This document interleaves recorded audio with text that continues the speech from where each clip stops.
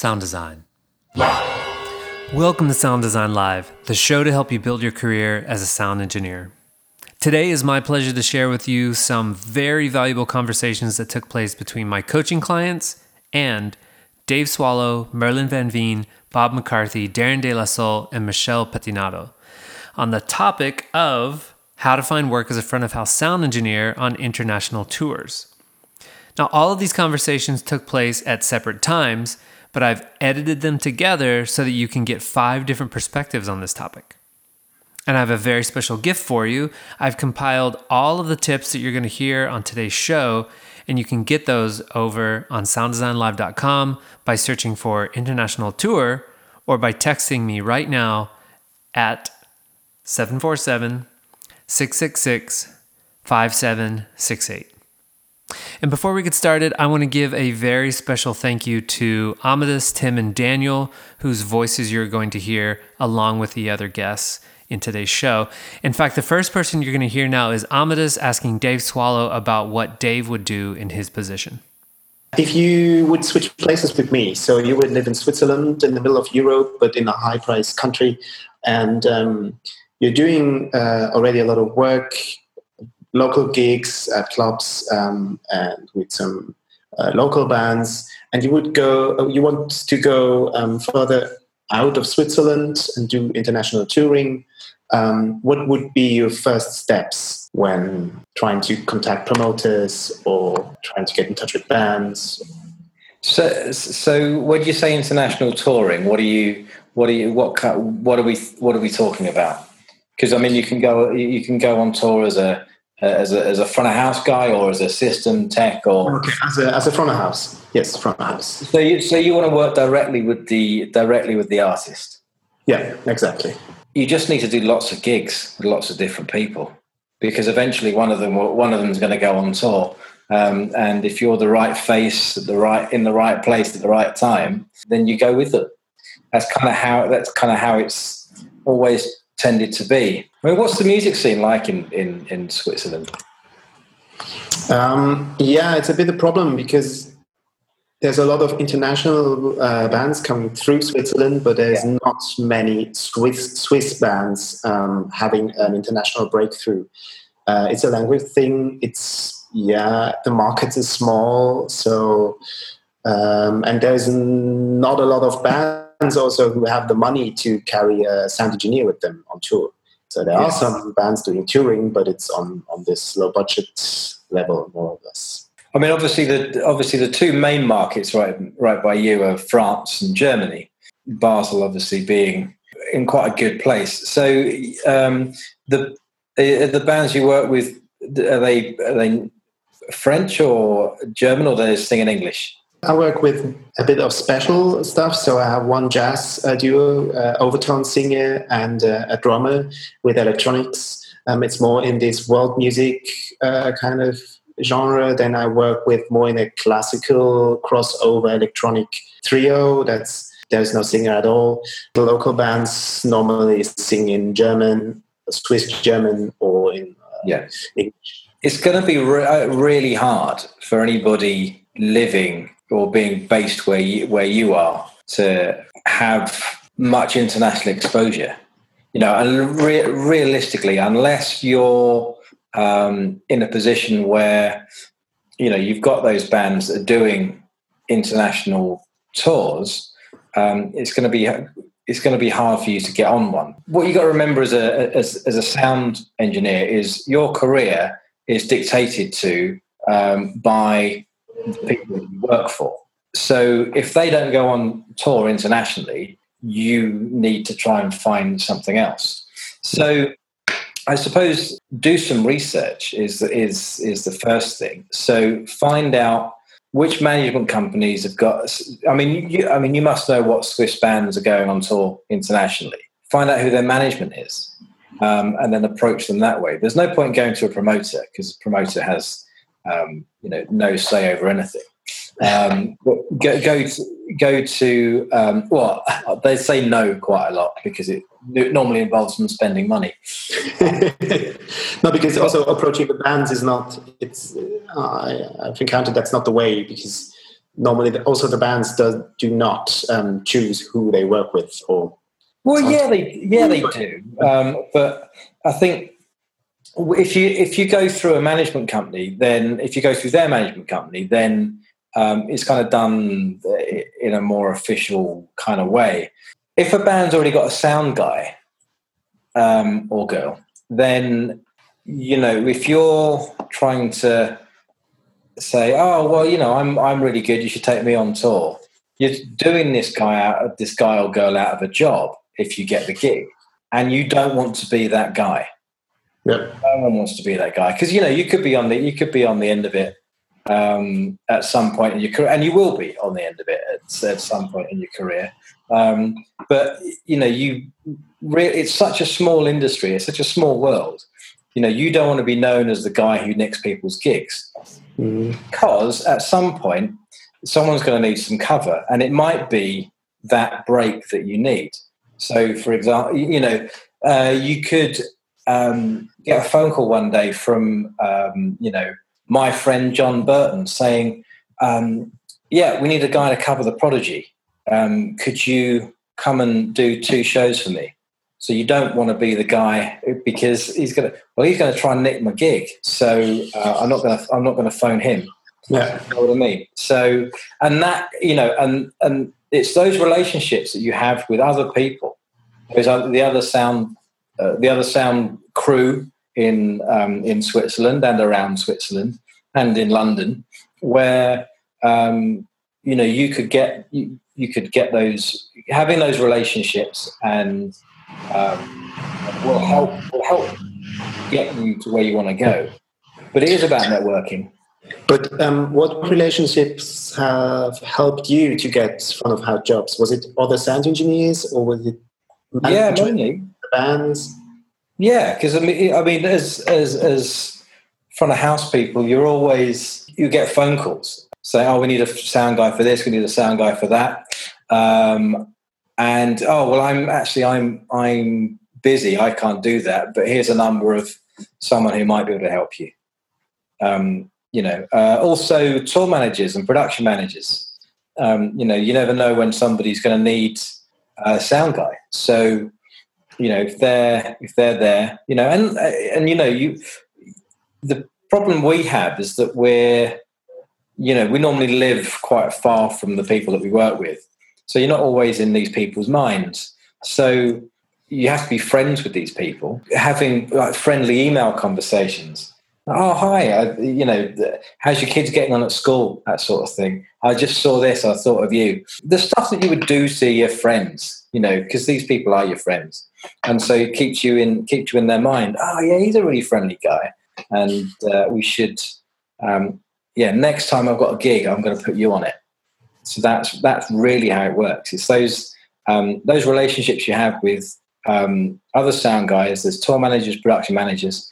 And if you're kind of cold calling, for example, you'll kind of want to go through management companies and, get your CV looking really good. And so resume, I think that's what they call it in America. America. He's not in America.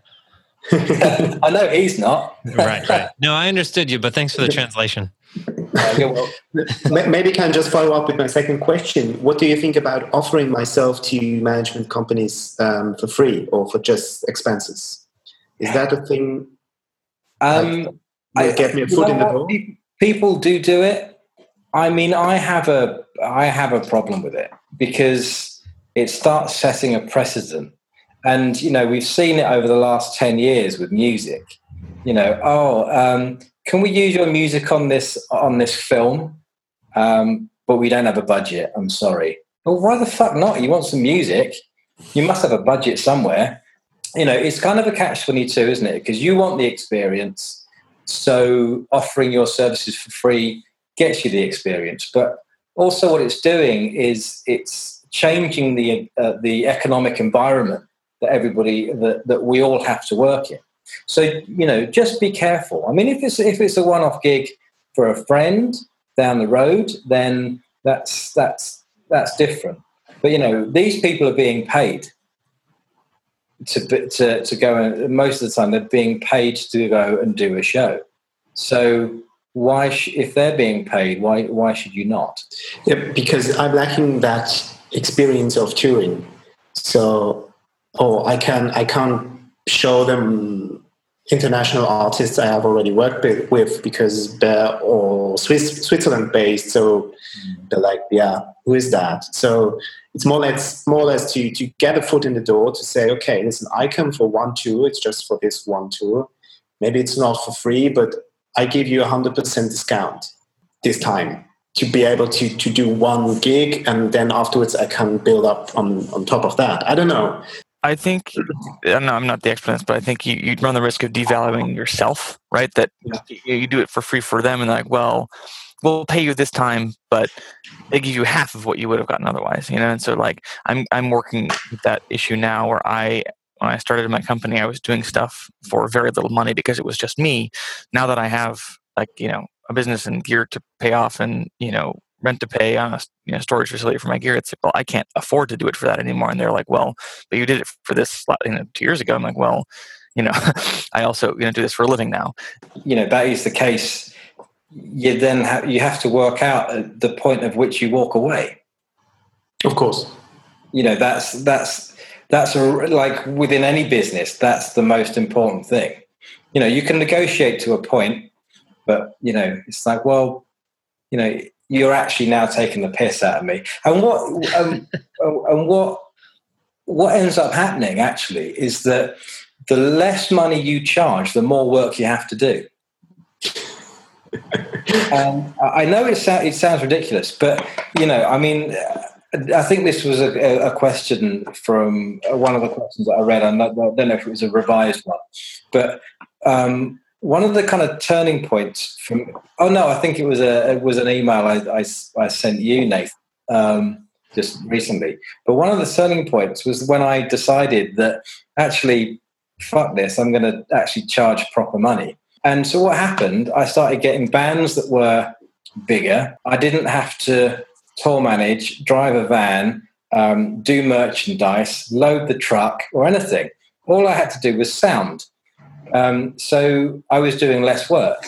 And then because I was earning more money, it meant I didn't need to find all those little gigs to do in between the slightly bigger gigs. And so I could have a month off and not have to worry about it. And so, like taking that kind of conscious decision was a kind of, it's a gamble, but you have to have, I suppose, faith in your own ability. So look, I am good and this is what I charge. And that's why I've worked with X, Y, and Z. It's that kind of, I need to get that. I need to have that experience to be able to charge that kind of money to do this. And, it is difficult. Actually, because one of the things that bands need, they need somebody who can drive a van, who can tour manage, who can look after the finance stuff, who can do some merchandise, who can do a bit of sound. And that's how we always used to get the experience, is by doing everything. Because some of those bands that are going to be going out on tour are going to need a person who can drive a van. So, okay, well, look, see what, I'll charge you X for doing the sound, and I'll drive the van for free. For me, that's acceptable. That's a kind of acceptable level. A lot of it is that relationship that you have with your client, whether it be an artist or a bank or production manager. Those relationships are important, and you have to be able to kind of stick in these people's minds when you're thinking about getting a job, or when a new job is coming up. They want to think about you and then phone you straight away. I'm a big fan of specializing in a skill. I do front of house. I don't do monitors. I used to do monitors, but you have to kind of earn your stripes to get there. And if you need, if you have to, clean the toilets at a venue, just to get to know the sound guys who then might give you a job, it can be worth that journey. But it can be quite hard. It can be quite long. But, don't be afraid to get your hands dirty, really. I think it's exactly like you said it. Unfortunately, even in 2016, you still need to know the right people or get in touch with the right people or grovel your way from the bottom up to the top. And my question is always, who do I contact or where do I find people who would hire me? One thing I've learned that is often not the band that is hiring. So it's some production company or touring company that is doing the hiring, or the tour manager itself. So my question for you is, who would you contact or where do you would find people who would hire you for a tour, for example, a club tour for a band in Europe? Promoters come into mind. In Germany, you have Carsten Janken, which is a big production company over there. You have Scorpion doing Germany. Those are just a couple of names that come into mind, and they do all the productional stuff. In the Netherlands, you have Mojo, which does all the big stuff. So they are the production companies. They are the local organizations that do everything from hospitality to you name it. The rental companies come into mind, especially if they use local gear. I mean, they're involved in it more often than not. I see at least a couple of times a week. You see these last minute calls in Facebook groups of people asking for an engineer. We're looking for an engineer there and there and there, and they're in a tight spot and they're looking for an engineer in the last moment. What would be the steps to contact them, because they don't know you at all? They have a lot of people they know, so usually people always take that stuff or that crew. But that will always be the issue. I think you somehow got to get your foot in the door, and as hard as it might sound, hoping for that one day that somebody is sick and does not turn up for the job, and they're in a tight spot, and then I mean, there's no harm in making yourself known. The worst thing that can happen is that they say no, but that you already have. No, you have. Yeah, that's true. It's a yes you're looking for. But if people are not aware of your existence, then and the only natural evolution I can think of is that somebody that is in an influential position sees you working, hears you're doing your stuff, and thinks, "Wow, that has potential. That went really well." I think that word of mouth, as it is called in English, unfortunately, is still today the only true currency when it comes to somebody's potential and capabilities. A resume doesn't tell you how good it will be. I can put anything in a resume I want, and it does not even have to be true. Or maybe maybe I'm overestimating myself or underestimating myself. Letters of recommendation, on the other hand, are of course always a good thing. If you have somebody backing up your claims, if you have letters of recommendation, that's a good thing. Yeah. I always ask my clients, or if somebody that is influential, like another artist that visited one of our concerts, that is a known artist that says, "I really like the sound," then I always ask, "Are you willing to put that on paper? Or is it all right if I use that as a quote on my website? Are you willing to go public with such a thing?" Go public. Yeah, that's the ammunition I need. If a really famous Dutch guitar player says, "I like your sound," I would like to advertise with that. Yeah.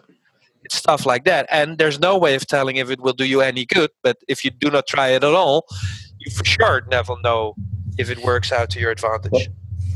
So those are a couple of things that come into mind. Well, one thing I've seen is that it is always important to find the right people. So, for example, I already, talked to project manager of an AV company. There's always a project manager for some project, and he will do the hiring. So it doesn't matter if you get in their database. It doesn't matter if you talk to the personal resource person, because in the end, there's a project manager, and he will do the hiring. Most of us will really have to grovel and fight their way to the top, and know the right people and get the right connections. I can't help thinking of what Nathan said. You have to become so good that people no longer can ignore you. and that might sound like a utopia, but What's the alternative? The guy that you toured with for 10 years, what relationships did you have that led to that work? Oh, that answer is very simple. He was my father. Okay. Was and still is. There's the lucky part, Nepotism. Got it. So another question, you mentioned Facebook groups. What Facebook groups are you a part of? I sometimes have a hard time giving people good tips about that because I know about the American ones and tours there's one that I'm in that has tours coming out of LA, but maybe you know some that are more Eurocentric. The focus of my current work is, of course, in teaching, tuning sound systems and designing sound systems. So which has been valuable to me is smart live users. For last minute tours, you had mentioned. On live sound engineers, I've seen on more than one occasion, I've seen last minute calls for engineers and people even put in there what they will pay you. So it's like, can you show up tomorrow and do this and this and that, and we'll pay you this and this and that. So it always feels urgent. And I've seen that on live sound engineers on more than one occasion.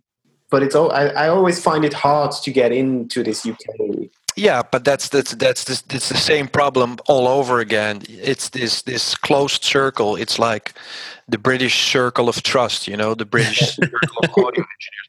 And I'm sure there's a Swiss circle of trust, and there's a Dutch circle of trust. They are, because it's an industry, but you have these islands.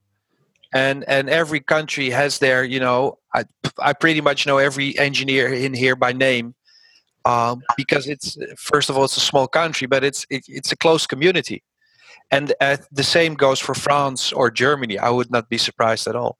And unfortunately, I do not have this magic bullet, this how to get in there. If you find it, let me know, because...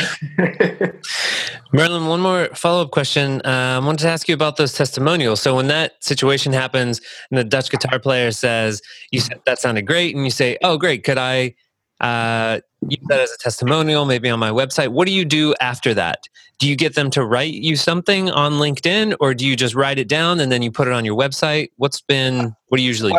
What I always do is then, because somebody will verbally approve at the spot of sure, no problem or not, and then what I always do is write a follow-up email either to the representation or to the person directly, asking for, okay, if memory serves, this is what you said.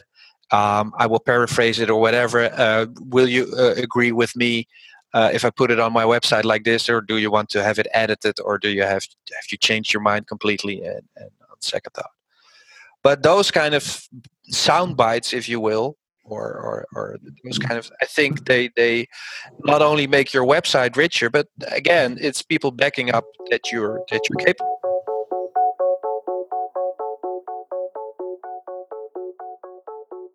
The way you have to look at is who is in the upstreams that are the closest to where you are.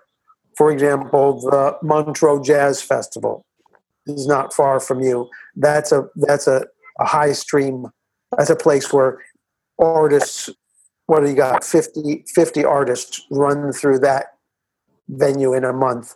If you can get some kind of relationship to that festival next summer, for example, that would be an ideal opportunity to meet a whole bunch of people that are hitting through that stream, but they're part of the international community. Switzerland is in many ways is super international, but it's also super insulated. Yeah, that's true.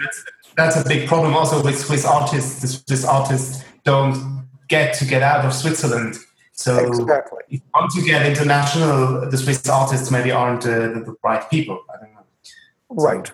So for you to break out of the local Swiss community and to get into the larger international, you've got to find places where the international world intersects with Switzerland, and that it may be those festivals, it might be some other things, or it might mean packing yourself up and knocking on the door at the Pool Group in Germany or something, one of these big international touring houses. You got to knock on their door. They're not going to come to you. You got to knock on their door and hopefully impress them. If you're ready to go international, you kind of, I hope you got light baggage. If you've got a wife and children at home, that's going to be difficult to launch because that you're going to have to get your suitcase and get into one of those touring companies that put people on the road. And that's my sort of take on it. You've got the various, touring houses in Germany. You've got the touring houses in England. That's certainly a powerhouse. You got Capital Sound, you got Britannia Row, you got these places. They're not easy places to walk into, but they're also the kind of places where if you walk into on the right day at the right time, you might be on a bus tomorrow. That's how crazy that part of the industry can be. And it's not quite the wild, wild west of the days when I joined the touring industry, which literally had stories of people washing their clothes in a laundromat and the tour bus, which was a van, saying, we need a guy, and the guy puts his stuff in the suitcase and off he goes on tour with ZZ Top. These are real stories. They really did happen in the 1970s. Probably not too typical now, but you've got training. You've got an educational pedigree and you've got experience. And if you've got a light suitcase, then you can just start knocking on those doors because you have enough background. If you can prove that you're ready to travel and ready to be part of a team. So what happens? You probably have to start off with something pretty crappy, running mics or running wireless. But once you're in that orbit and you hang out, you'll get the good work. The way I see it is the front of house mixer gets their job one of two principal ways. One is that they started with that band when that band was playing bars and garages. So good luck with that. That's like winning the lottery, okay? And the other is that they came through the touring company and they were on the stage doing the work. They were doing the monitors, and they developed a rapport with the artists doing the monitors, and then came the opportunity to become the front of house. You look at people like ML Procise, you look at people like Buford. So many of these people started on the stage, started with the sound company, and then the sound company, the artists get a sense of trust of these people, and that's the number one thing that they want is trust. That this person can listen to them and hear them and interact with them and interpret their music to the people. They're much more looking for that than super hot shot technical chops. They got to first and foremost know that you're a cool guy that gets their music. That's what made me totally not a fit as a monitor engineer. I was way too thinking, and super concentrating on dB and frequency and all this analytical stuff. And I got kicked off of my monitoring because I wasn't dancing. And if they would have seen me dance, they would have kicked me off too for dancing. That's good. Right, well, I think all three of those options are good. The problem that you'll find is that if you've got a band that doesn't have their own sound engineer, it's probably because they can't afford one. Most bands who can afford an engineer will have one. So trying to meet bands and work with them, if you really want to do that, you need to pick a band that you really think is going to make it and put in the legwork when they can't afford to pay you more than a pittance a night. That's a tough thing to predict. That's a very tough thing to predict. Or that you like the music of enough that you really, feel like it's worth your while investing in the music. Trying to get steal other bands off other engineers is also quite hard. You're saying you tried? No, I've done a bit of stealing, but it's stealing bands is also something that really gets you a bad reputation amongst other engineers. So you don't want to be nicking bands if you can help it. Clubs are probably best because you have a chance to actually work with them all day, through a full sound check, through a full day, whereas at a festival, you may or may not even meet half the band. If you're front of house, you probably haven't even met the band. Monitors, you might meet a band, but also the chances of you doing a good enough job on festival monitors to be asked to go and tour with them, you've got less of a chance to show off your skills, I think. Well, certainly from their perspective. I mean, from an engineer's perspective, skills are massive and to be appreciated. But from a band's perspective, they may not notice. They may not notice how good you are because they've not had a sound check and it's all just been on stage. Yeah. But what I was saying as well is that the fact that you've got bands who don't have their own engineer probably means they can't afford one.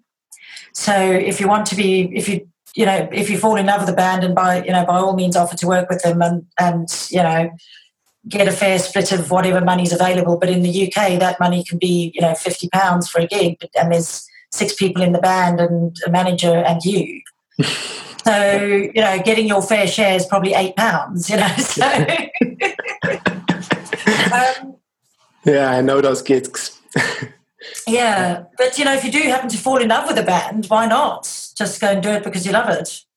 Yeah. And hope that they go somewhere and that the money gets better as you go along, and just have some kind of deal in place that as they get paid more money, you get paid more money. But that can also turn very sour, those kinds of relationships. So what I've seen a lot of people experience is if you're the one who's volunteered to go, okay, cool, I really like your music, I'm going to work for you for free or for very little money until such time as you can pay me. Such time as you can pay me is probably when they get signed, and then the label are going to chuck you out and get them another engineer that they know and trust. So I think each of them you just need to try at your own. And if you are working in a venue, it's probably the best way to connect and talk because you've got time. In my experience with a lot of the smaller bands I work with, even if they don't have their own touring crew, most of them at least have an artist manager, and those have been my best friends. Because even the other thing is I've noticed over the past few years that those relationships, if you can keep them good, the bands will come and go, but the artist managers stay in the business. And when that band's gone, the next band that they're doing, if they remembered you, that's how you kind of start jumping from one to the next. And they're usually managing more than one artist. So if you impress them on one artist, they may roll you over to one of their other ones, which was a big thing for me to realize because they always drove me crazy. Like they would show up at rehearsals and they're making stupid comments and asking you, hey, can we move that speaker? I can't see the guitar player. I don't know. They're always the most people in the world at rehearsals. And it's really easy as an engineer to get kind of arrogant and blow them off. But like hindsight, I was like, those people can be your paycheck. So, okay. Daniel, talk about how some of those relationships happened. So did you meet the artist and then through the artist, you met the artist manager, or which came first and how did you get the job? In my case, these all came on tours where I was hired to do the tour, either through the production company or the company that owned the tour. So it was one of those deals. These are bands that maybe didn't have their own engineer or they just weren't carrying their engineer on that tour because of the nature of it. And, like the sound company had hired me to do it. So I had a relationship with the sound company. That's how I got the gig. But then so we're doing a small tour. Through the process of doing that tour, I get to know the band. I get to know the artist manager. And then when that tour is over, they call me to come do shows directly for them. Okay. That happens with me a lot because I know the stories are there. My personal experience is that, and I don't know anybody in recent history that I know of who really gets legitimate gigs anymore from like, oh, this band came through my club and then they asked me to come on the road with them. Like all those stories I hear from a decade ago or more, I'm sure it happens. It's just not what I see. Most of my gigs came from like, I somehow got a job for the band, not necessarily working directly for them, but on a gig with them. And I had the time to get to know them over time. And on the whole influence thing, just with most of the bands that I work with, they seem like they influence to the extent that after you've been hired, they will tell the manager whether or not you should be fired. But they rarely actually go, like I've had very few bands actually call up their manager and say, hey, we want you to hire Daniel. Okay. But after I do a couple gigs, they will call and say, hey, we really love that guy, keep him around. Yeah. So that's where it becomes important. But getting your first initial foot in the door for me has always been either the connection with the production company, the connection with the manager, all those behind the scenes people making the decision. Okay. So working for the rental company is a very good way as well, because I totally agree there, because you might not, when you get to know a PA company, work with them a while, you might be sent out on a small tour first as a babysitter, so you're looking after the desk or the whatever, and not actually mixing. But what you might find is that all the support bands don't have an engineer with them. So you then volunteer for, an extra few bucks a night. You volunteer to mix the three support bands, do their monitors, and especially if you do their monitors, because you get to know them better. And, don't expect a lot of money for it, but you're there anyway, not doing anything else except maybe sitting in the canteen, so you might as well be mixing. And then that's the way quite a few people then go, okay, the support band will then become, a better known band, and they remember you and they take you off at that point. Daniel, I want to ask you one more follow-up question, and then I want to share a story, and then I'll let you talk again, Amadeus. So, Daniel, if you were to switch places with Amadeus and you were to move to Switzerland and he were to move to Nashville, would you, as one of your strategies, do you think you would try to seek out the artist management around Switzerland or around Europe? I don't know. I think I would probably start with the production companies. I feel like that's where I would actually get my foot in the door, because I feel like cold calling artist management is going to be kind of akin to cold calling a band. The artist managers are great, but you have to have a soft introduction to them. They have to have some reason to want to pay attention to you. My first thing would be to probably start hitting up the production companies, hitting up those, and then trying to use that to get myself into a situation where I'm on gigs, I'm working the festivals. But then again, like when you're working the festivals, you're not focused on trying to make best friends with the lead singer. He doesn't matter. You're focused on trying to make best friends with whoever's running their merch and whoever is running all the stuff behind the scenes for them, because those are the people who are actually making decisions around them. And the other thing that I found is that if you're talking about a band that's small enough that they have no crew, and they don't have the money to hire you anyway. So it doesn't. And so for me, it's just all been about finding those relationships with the people who, despite a single band coming up or down, or even my corporate events, despite a certain company going up or down, these people are always working. The production companies are always doing stuff. The management companies are always doing stuff. And the clubs are always doing stuff. The bands come and go,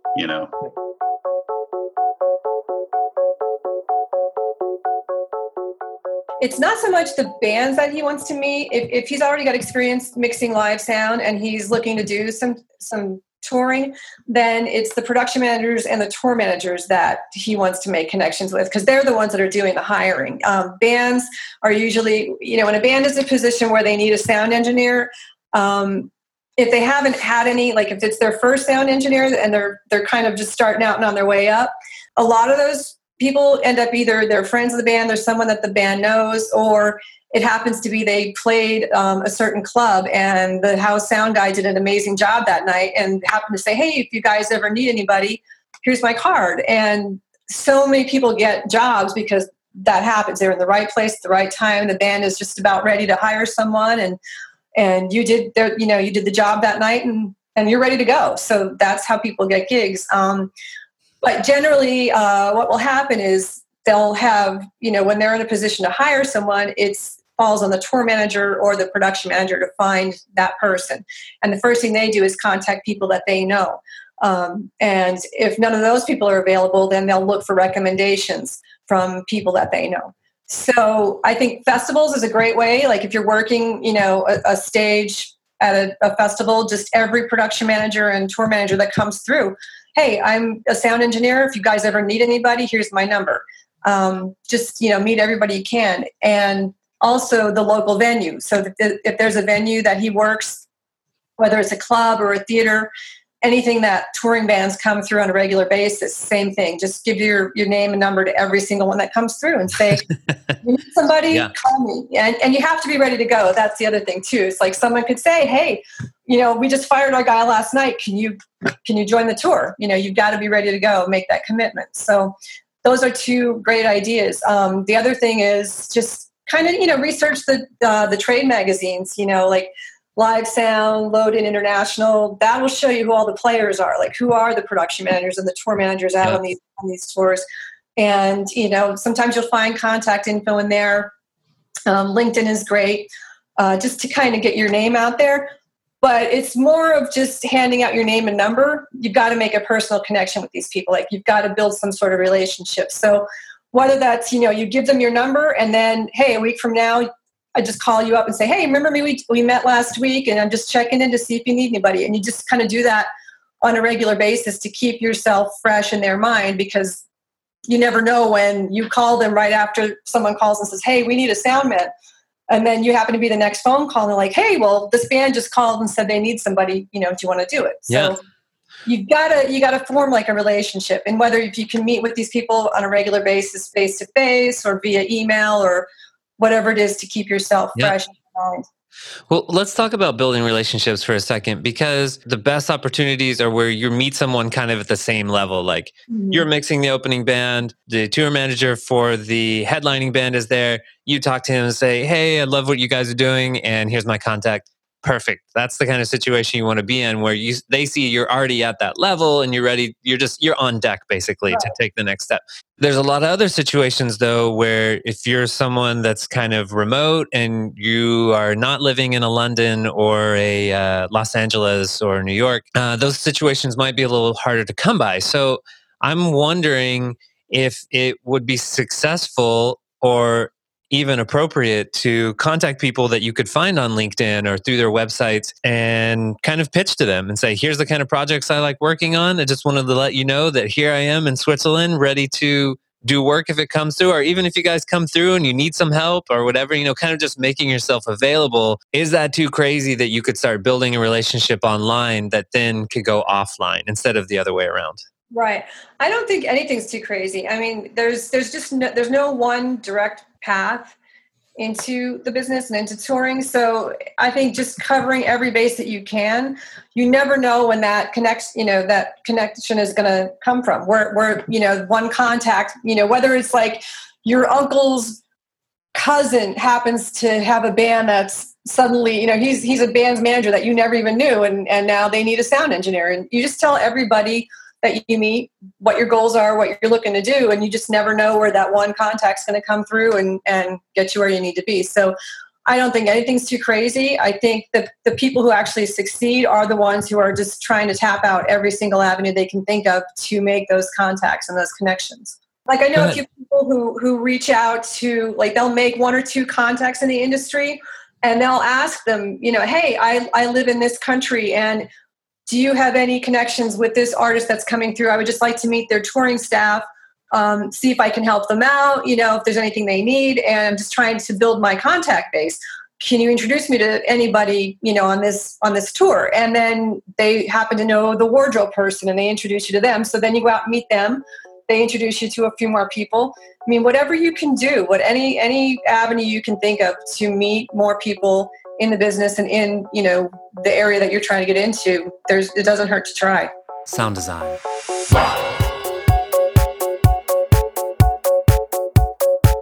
Thanks so much to Steve Knotts for the excellent music in today's podcast. You can find more of his music at soundcloud.com/Steve Knotts. That's STEVEKNOTS.